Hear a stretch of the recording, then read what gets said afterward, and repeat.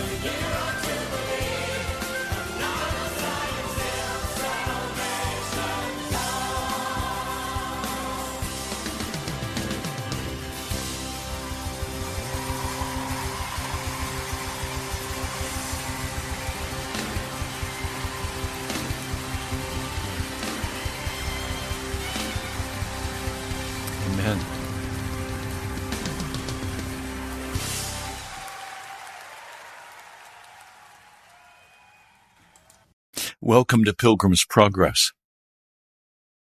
I continue to try to get at the heart of what this gospel is all about. I'm having a hard time because I come from an institutional perspective. I've been a churchman all my life.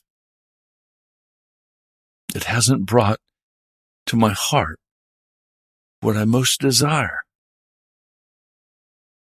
I've had to leave behind that institutional perspective that it's about following these special outlined activities, the church calendar. No, I've had to leave all of that because my heart was not satisfied. I want more. My heart is crying out for more. More of Jesus. And I don't find him in any of the institutional formats that are so common today in the church.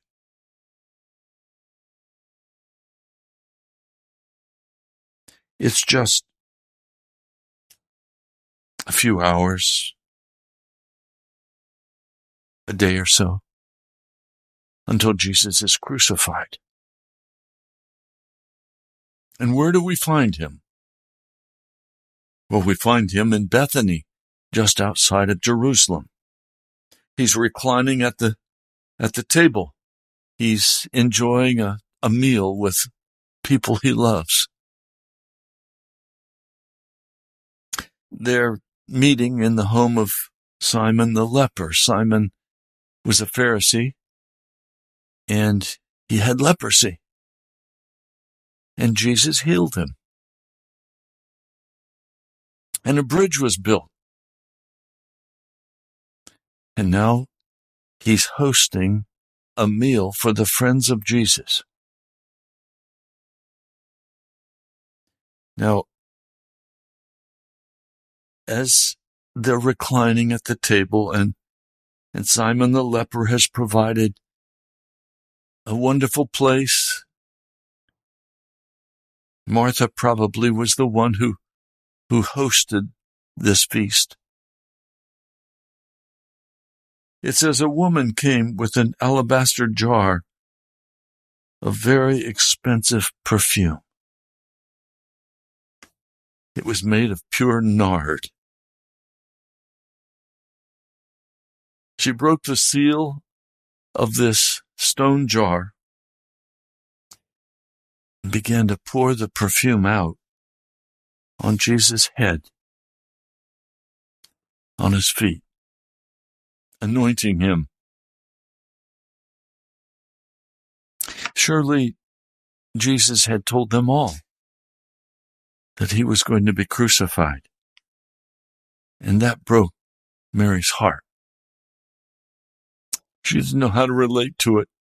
All she could do is say, what is the most precious thing I have? What is the most valuable thing that I have? I am going to pour that out on Jesus.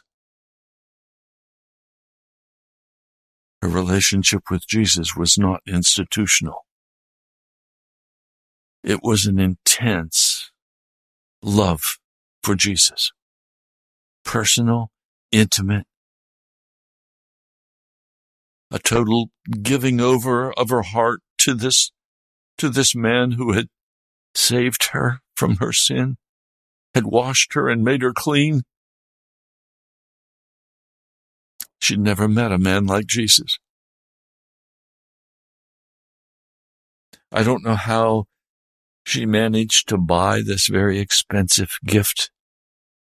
It would cost a year's worth of work to earn enough money to buy this alabaster jar. It was probably her most treasured possession.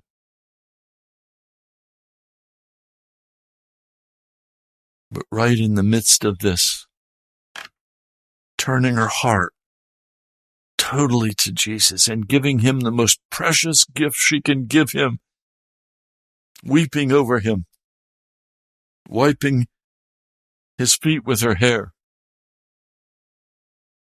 Every possible expression of love. And as it happens so many times, the devil tries to cut in on Martha, to cut her down, to condemn her.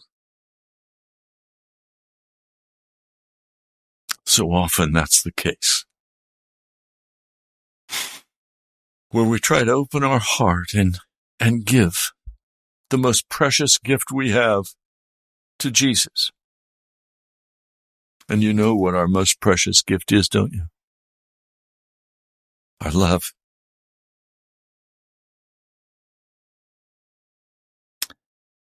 Our unashamed before the world, giving to Jesus our heart, that he's the one we love.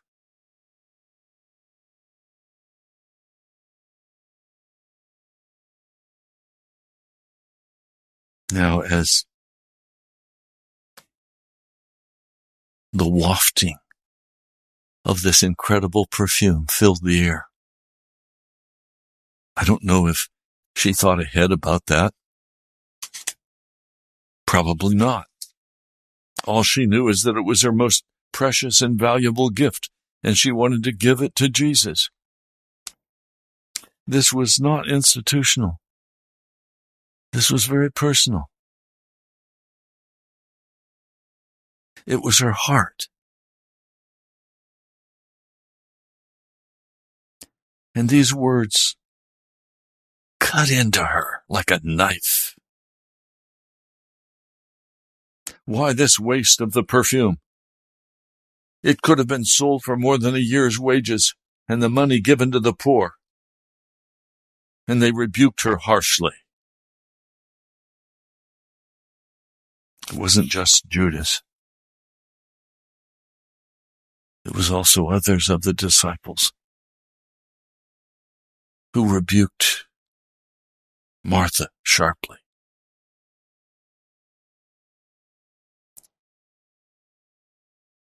And by God's grace, Jesus stepped in. And he said to her and to all of them, "Leave her alone." It was a voice of command. Leave her alone. Why are you bothering her? She has done a beautiful thing to me. The poor you will always have with you, and you can help them any time you want. But you will not always have me. She did what she could. She poured perfume on my body beforehand to prepare for my burial. This is intimacy between Jesus and Martha. She knew that he would soon die on the cross. And she stepped in and said, "I'm not going to just let this party go on as though Jesus would always be here. No, he won't be here. We're losing Jesus. Let's pour out our love for him."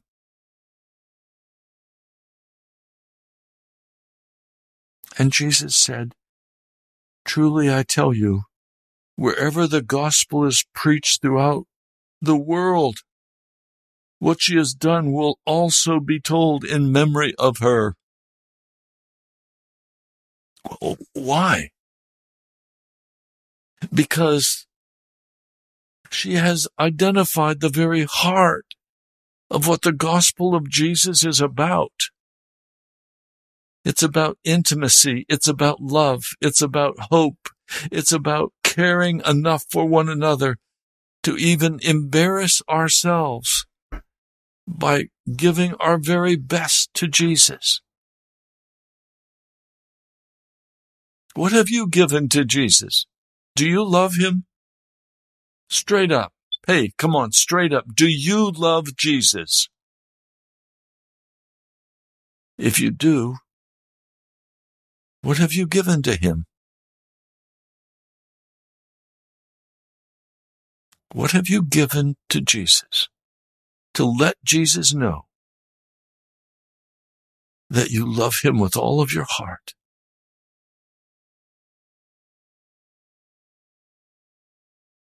Do you love Jesus? It's a very simple question. It cannot be answered with an institutional answer. Oh, yes, I love Jesus. I go to church. I pay my tithe. I do these duties. Jesus will not accept that as love from your heart. That's what you do because you're an institutional Christian. That's not coming from a heart of dedication. It's not your best. It's what you're supposed to do. That's not what she did. She did not give what she was supposed to give. She gave what she was not supposed to give. She was not supposed to embarrass everybody at this party by making this dramatic gesture of love and compassion and earnest desire for Jesus.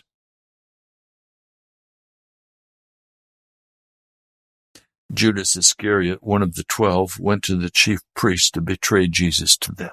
That was his response. This has gone far enough. I'm stopping it. I'm betraying this man. They will crucify him.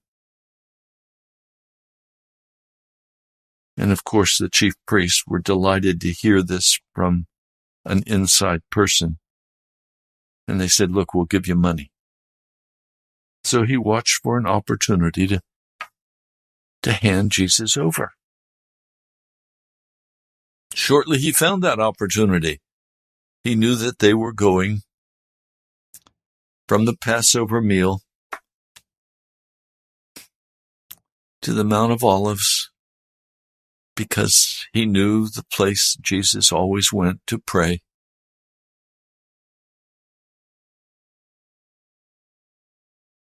And he betrayed Jesus.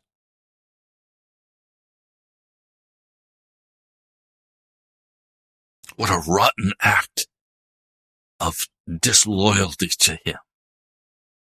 Is it any wonder Judas went out and hung himself and committed suicide?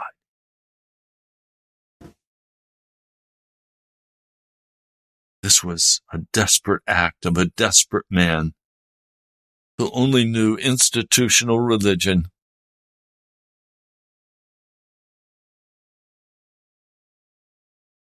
And he tried to gain a place. And he lost everything.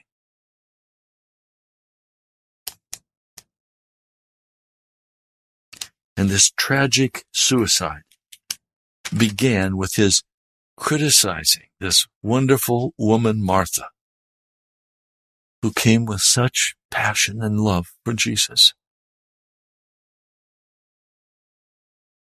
No. Martha, you're supposed to just shut up. You're supposed to just sit there. You're not supposed to be overly emotional about Jesus.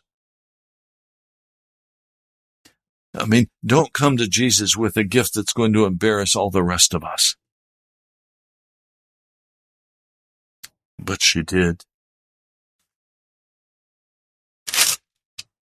And Jesus was so appreciative.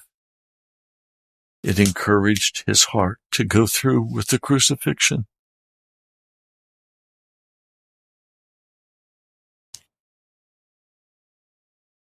Do you love Jesus? What have you done to encourage Jesus' heart? Oh, I haven't seen him. I can't talk to him. Well, that brings us to a parable that's been very troublesome to me all of my life. I've not understood what Jesus was saying. This didn't match what I understood as an institutional Christian. It's found just before this event took place. I want you to understand these events that I'm describing for you, they are real events in time and space and history, and they tell us about Jesus.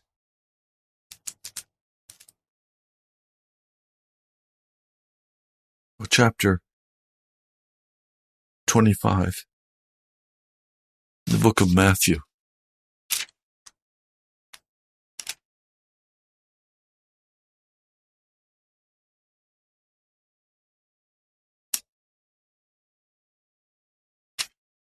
Let's talk about it. It'll be uncomfortable, but you don't mind, do you? Then come close to me and listen carefully.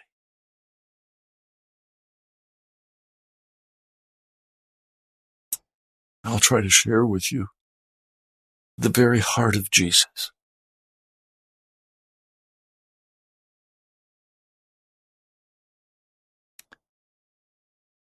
Jesus is preparing himself for the Last Supper with the disciples. He knows that there's a plot against him to murder him. He knows that he has a dinner appointment at Bethany with Simon the leper and those who are close to him. He's emotionally coming up to the point where he can deal with this horrendous crucifixion. This was not easy. In the garden, he's going to weep blood. That's what Luke tells us. This is very, very emotional stuff. Don't think you can come to Jesus and be cut and dried. Don't think you can come to Jesus and be institutional.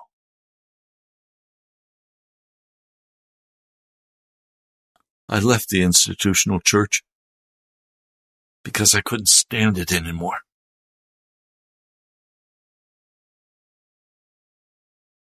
I hope you can't stand it anymore either. I want something deep and real between Jesus and myself.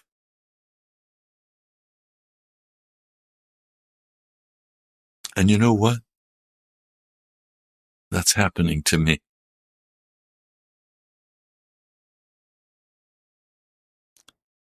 I know Jesus is coming again. And I know he's coming very soon. And I know he's going to separate the goats and the sheep on that great day. We need to talk about that.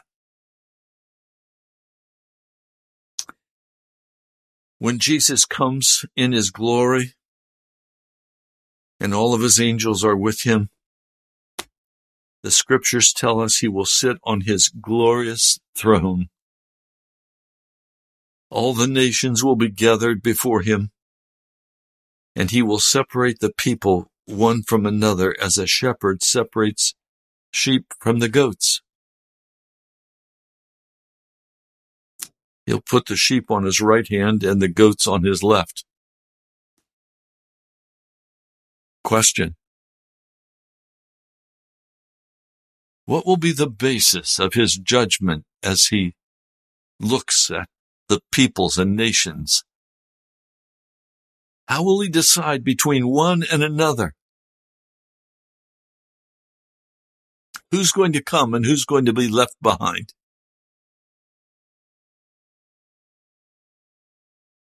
Well, that's what he tells us.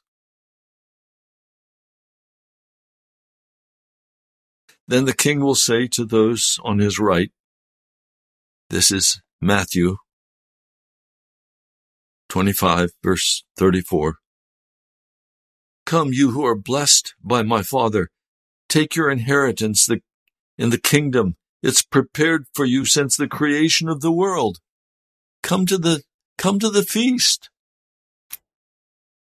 I'm sure in his mind he's remembering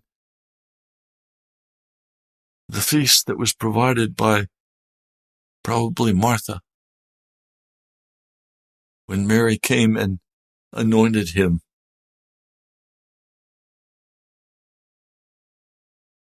For I was hungry, and you gave me something to eat. I was thirsty, and you gave me something to drink. I was a stranger. You invited me in. I needed clothing, and you took off your clothes and gave them to me. I was sick, and you looked after me. I was in prison, and you came to visit me. And then the righteous will answer him, Lord, when did we see you hungry and feed you, or thirsty and give you something to drink? When did we see you a stranger and invite you in, or needing clothes and clothed you? When did we see you sick or in prison and go and visit you? Now listen to this reply. Today I tell you, whatever you did for one of the least of these brothers and sisters of mine, you did it for me. They don't know that they were doing that for Jesus, but why were they doing it?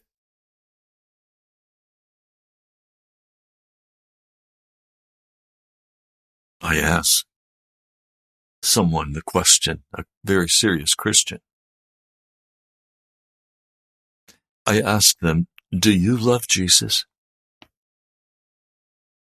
And their answer was quite surprising to me, showing a depth of maturity. They said, yes, I love Jesus. How do you know? Because I gave myself to him to serve other people, to serve the ones he loves. In other words, I was not an NGO. I was not an aid worker. Just as the natural part of my life's flow, I have cared for God's children. I have sacrificed myself with joy to take care of God's children.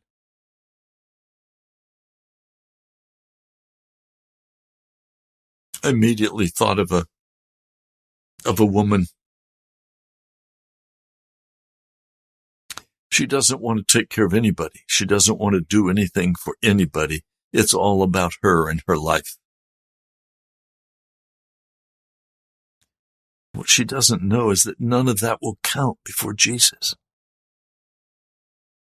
That's an institutional love when you just care for somebody because that's what you're supposed to do.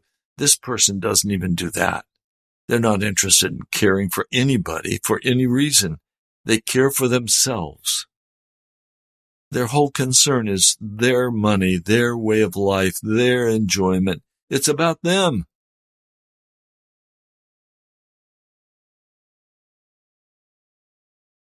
What they don't understand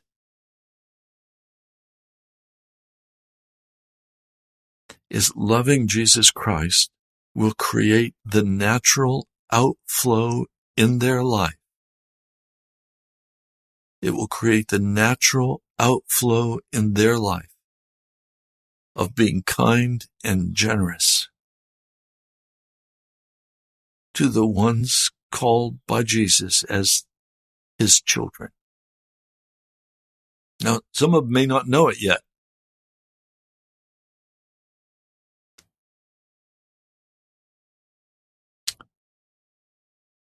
I've given money to people, not because they're Christian, in an institutional way, but because their heart is full of love and compassion for people who are less successful than they are.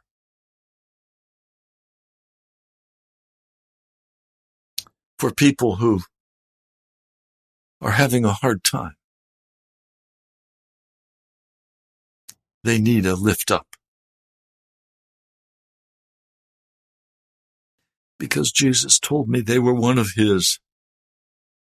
See, I don't look at people in terms of, do they come to church? Do they give their tithes and offerings? Do they testify that Jesus is Lord? Do they love Jesus? No, all of that can be cold institutionalism.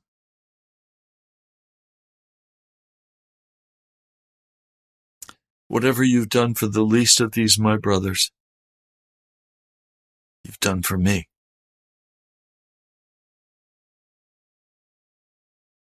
You've cared for me. See, this is what the church should look like, not with a Dorcas program, not with a feeding program for the homeless.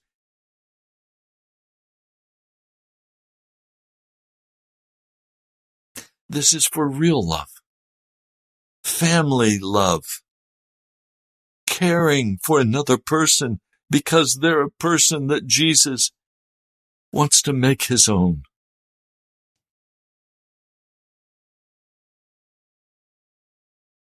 Lord, when did we see you hungry and feed you, or thirsty and give you something to drink? When did we see you a stranger and invite you in, or needing clothes and clothe you? When did we see you sick and in prison and go to visit you? And the king will reply, truly, I tell you, whatever you did for one of the least of these brothers and sisters or of mine, you did it for me.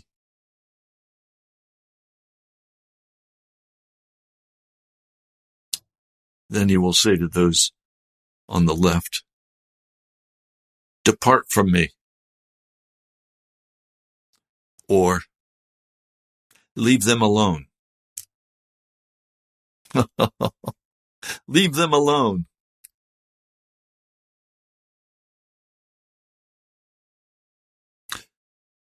You who are cursed,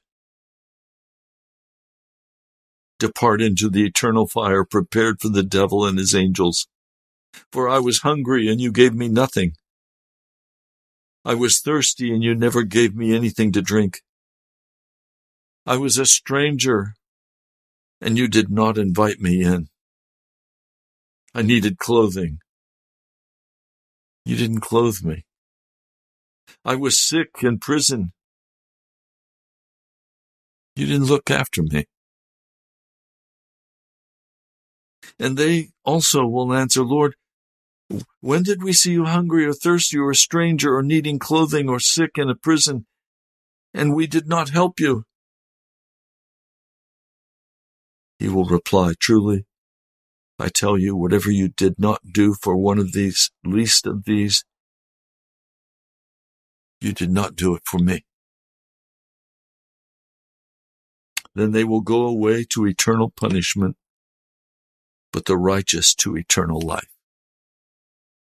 You notice Jesus did not give in this parable of the sheep and the goats any indication that entrance into the kingdom of Jesus Christ is going to be based on a correct theological understanding. That is not the basis on which Jesus will judge you or me. We are going to be judged by what our heart is, by whether we love Jesus. And so subsequently, because we love Jesus, we've given ourselves to him, and our love is being poured out from our heart to those who need our love, who need the love of Jesus.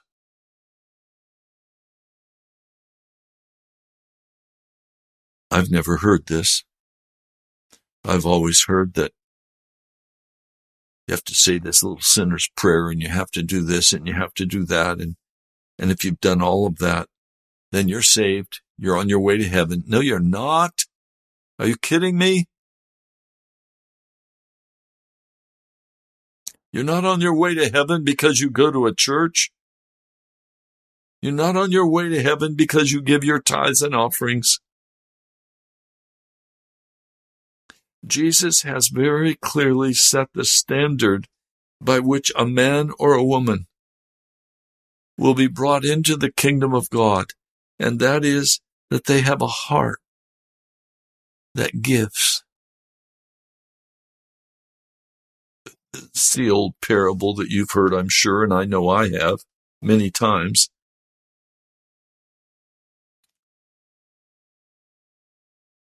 What's the difference between the people who are cast into hell and the people who are brought into heaven? Well, is the way this parable goes, and there is some measure of truth in it. Is it the people who are cast into hell are the people who have frozen elbows? They can't bend their arm.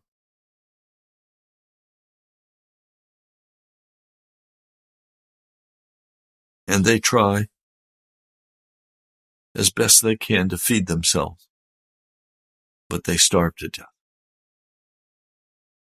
Well, heaven, looks the same, but there people can bend their arms. They're feeding everybody. They're taking care of everyone. Well,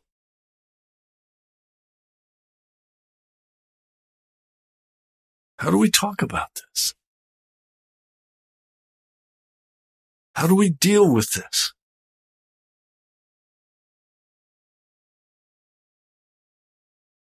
One person I know,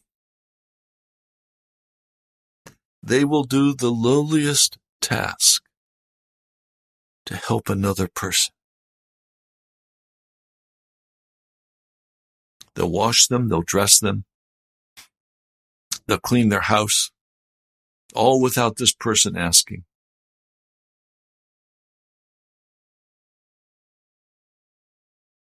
While another person won't clean anything, it's beneath them. They would not consider clothing another person or feeding another person. That would be embarrassing to them.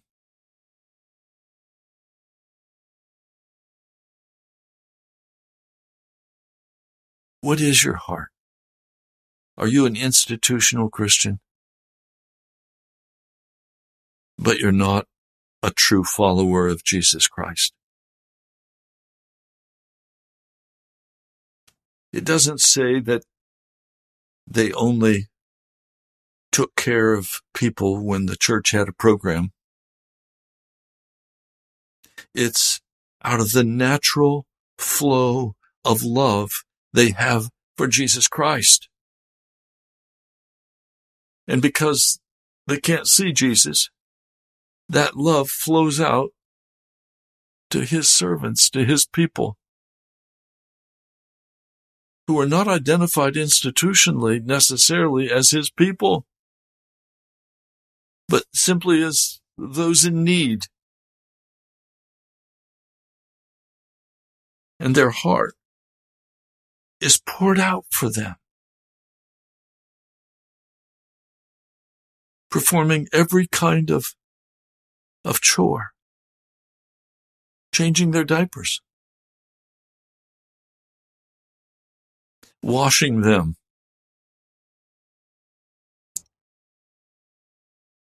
caring for them physically, feeding them, clothing them. No pride, no arrogance. No pride, no arrogance, no haughtiness, no withholding.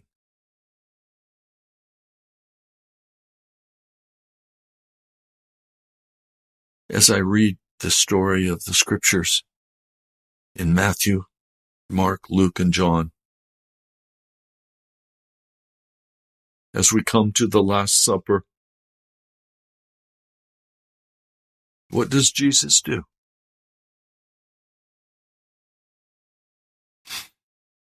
He takes off his outer robe. They're all reclining, ready to eat. Jesus picks up a basin, fills it with water, puts a towel around his waist, and begins going from one disciple to the next, washing their feet. Smelly, dirty feet from the trail.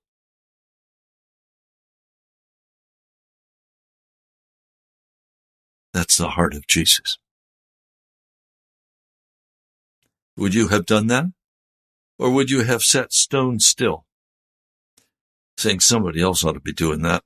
There should be a servant here who can take care of our feet. No.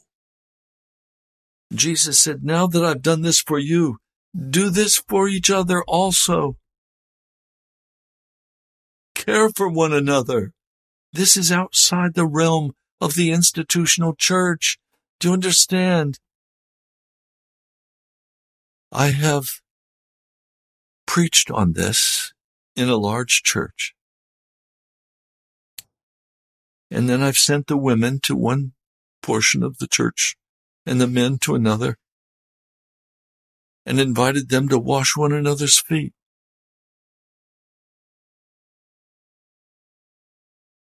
Some of the women refused to take off their hose. They said, no, wash my feet with my hose on.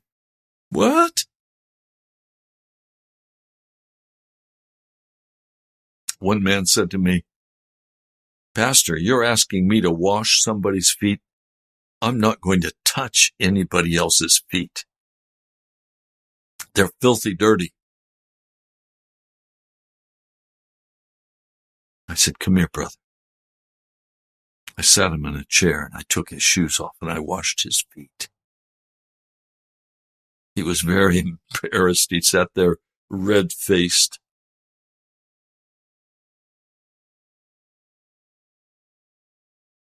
Do you hear what I'm saying to you today? Have I been adequately explaining this love for Jesus that goes so far beyond any institutionalism? I don't want to be a part of a church that's institutional. I want to be a part of a church that's a family, where we love one another, where we love people outside of the church,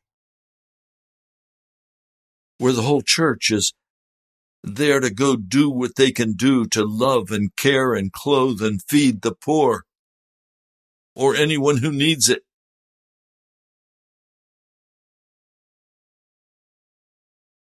Oh, my brother, my sister, we've missed the gospel. We've made it an intellectual exercise, and it is not. The church is a family, the family of God. We don't treat each other as strangers. We don't treat each other as unclean. If the church would begin to truly love as Jesus loved, the doors would be broken open. People would be so eager to get in.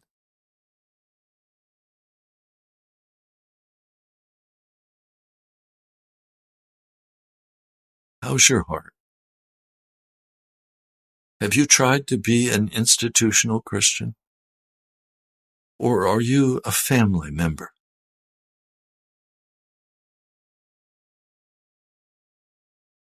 I come as a family member, asking you to help me cover the cost of this radio.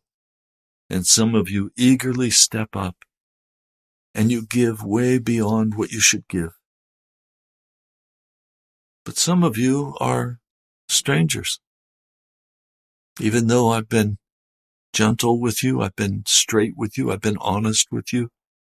But it's just another program. You're not family with me. Yes, you are. You're my family. You're my family. And I love you. And Jesus loves you.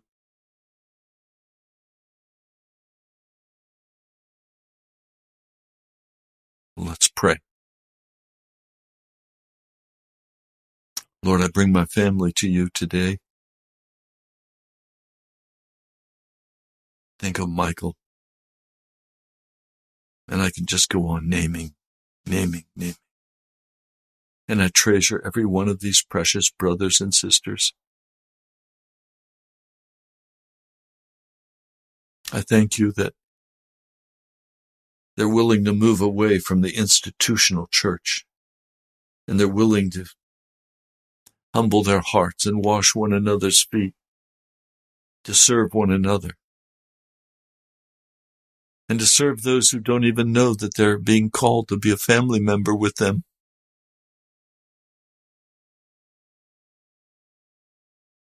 Lord, would you cause our hearts to overflow with love for you? And out of that love for you, our hearts overflow with love for each other. We drop the fences, the walls, the judgments, and just love one another. Lord, thank you. Lord, we've hurt each other. Forgive me for hurting any brother or sister. And I have hurt brothers and sisters, and I repent. I won't do it again.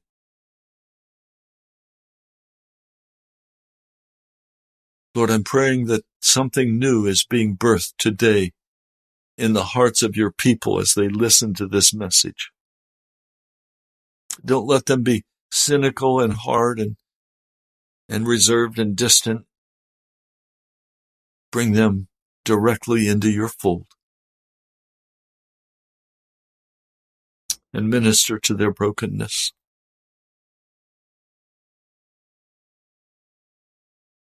Lord, there are some today who are listening, and a flicker of hope is in their heart. Is this possible, to love one another?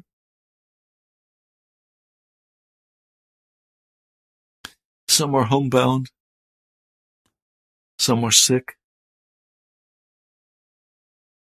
Some are broken, as I am.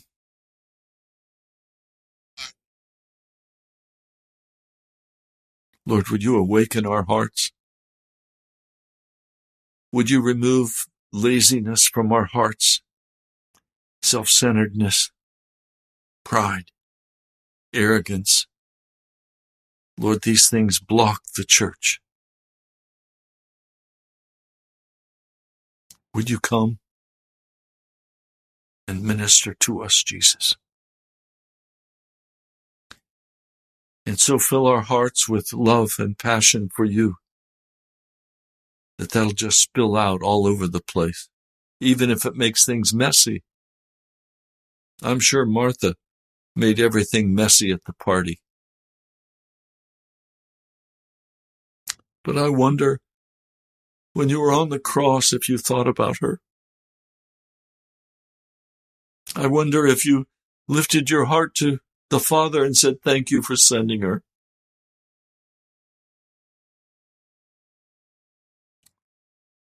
Lord, we need We need you.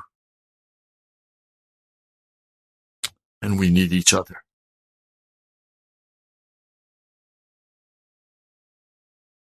And I pray for your mercy to overflow. Thank you, Lord Jesus. I pray in your holy name. Amen. Well, you're welcome to write to me. I'd love to hear from you.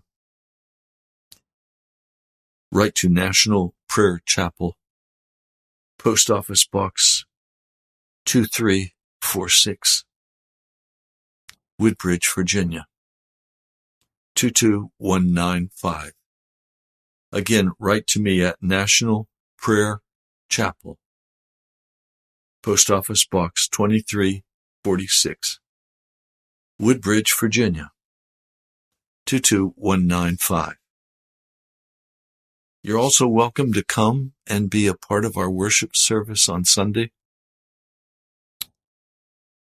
My address is Pastor Ray Greenley, 5009 Softwood, one word, Softwood Lane, Woodbridge, Virginia 22192. That's for our house church. If you're not a part of an intimate group that's all about Jesus, then you're welcome to come.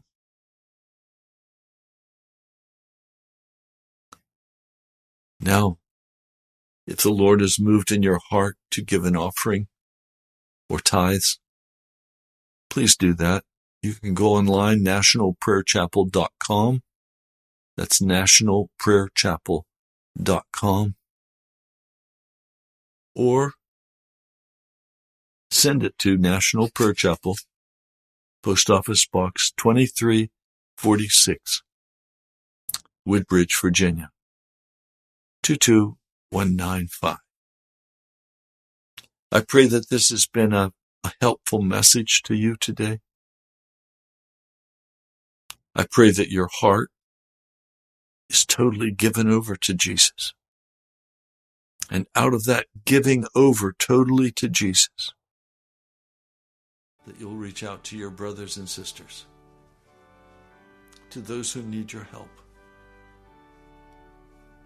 God bless you. I'll talk to you soon.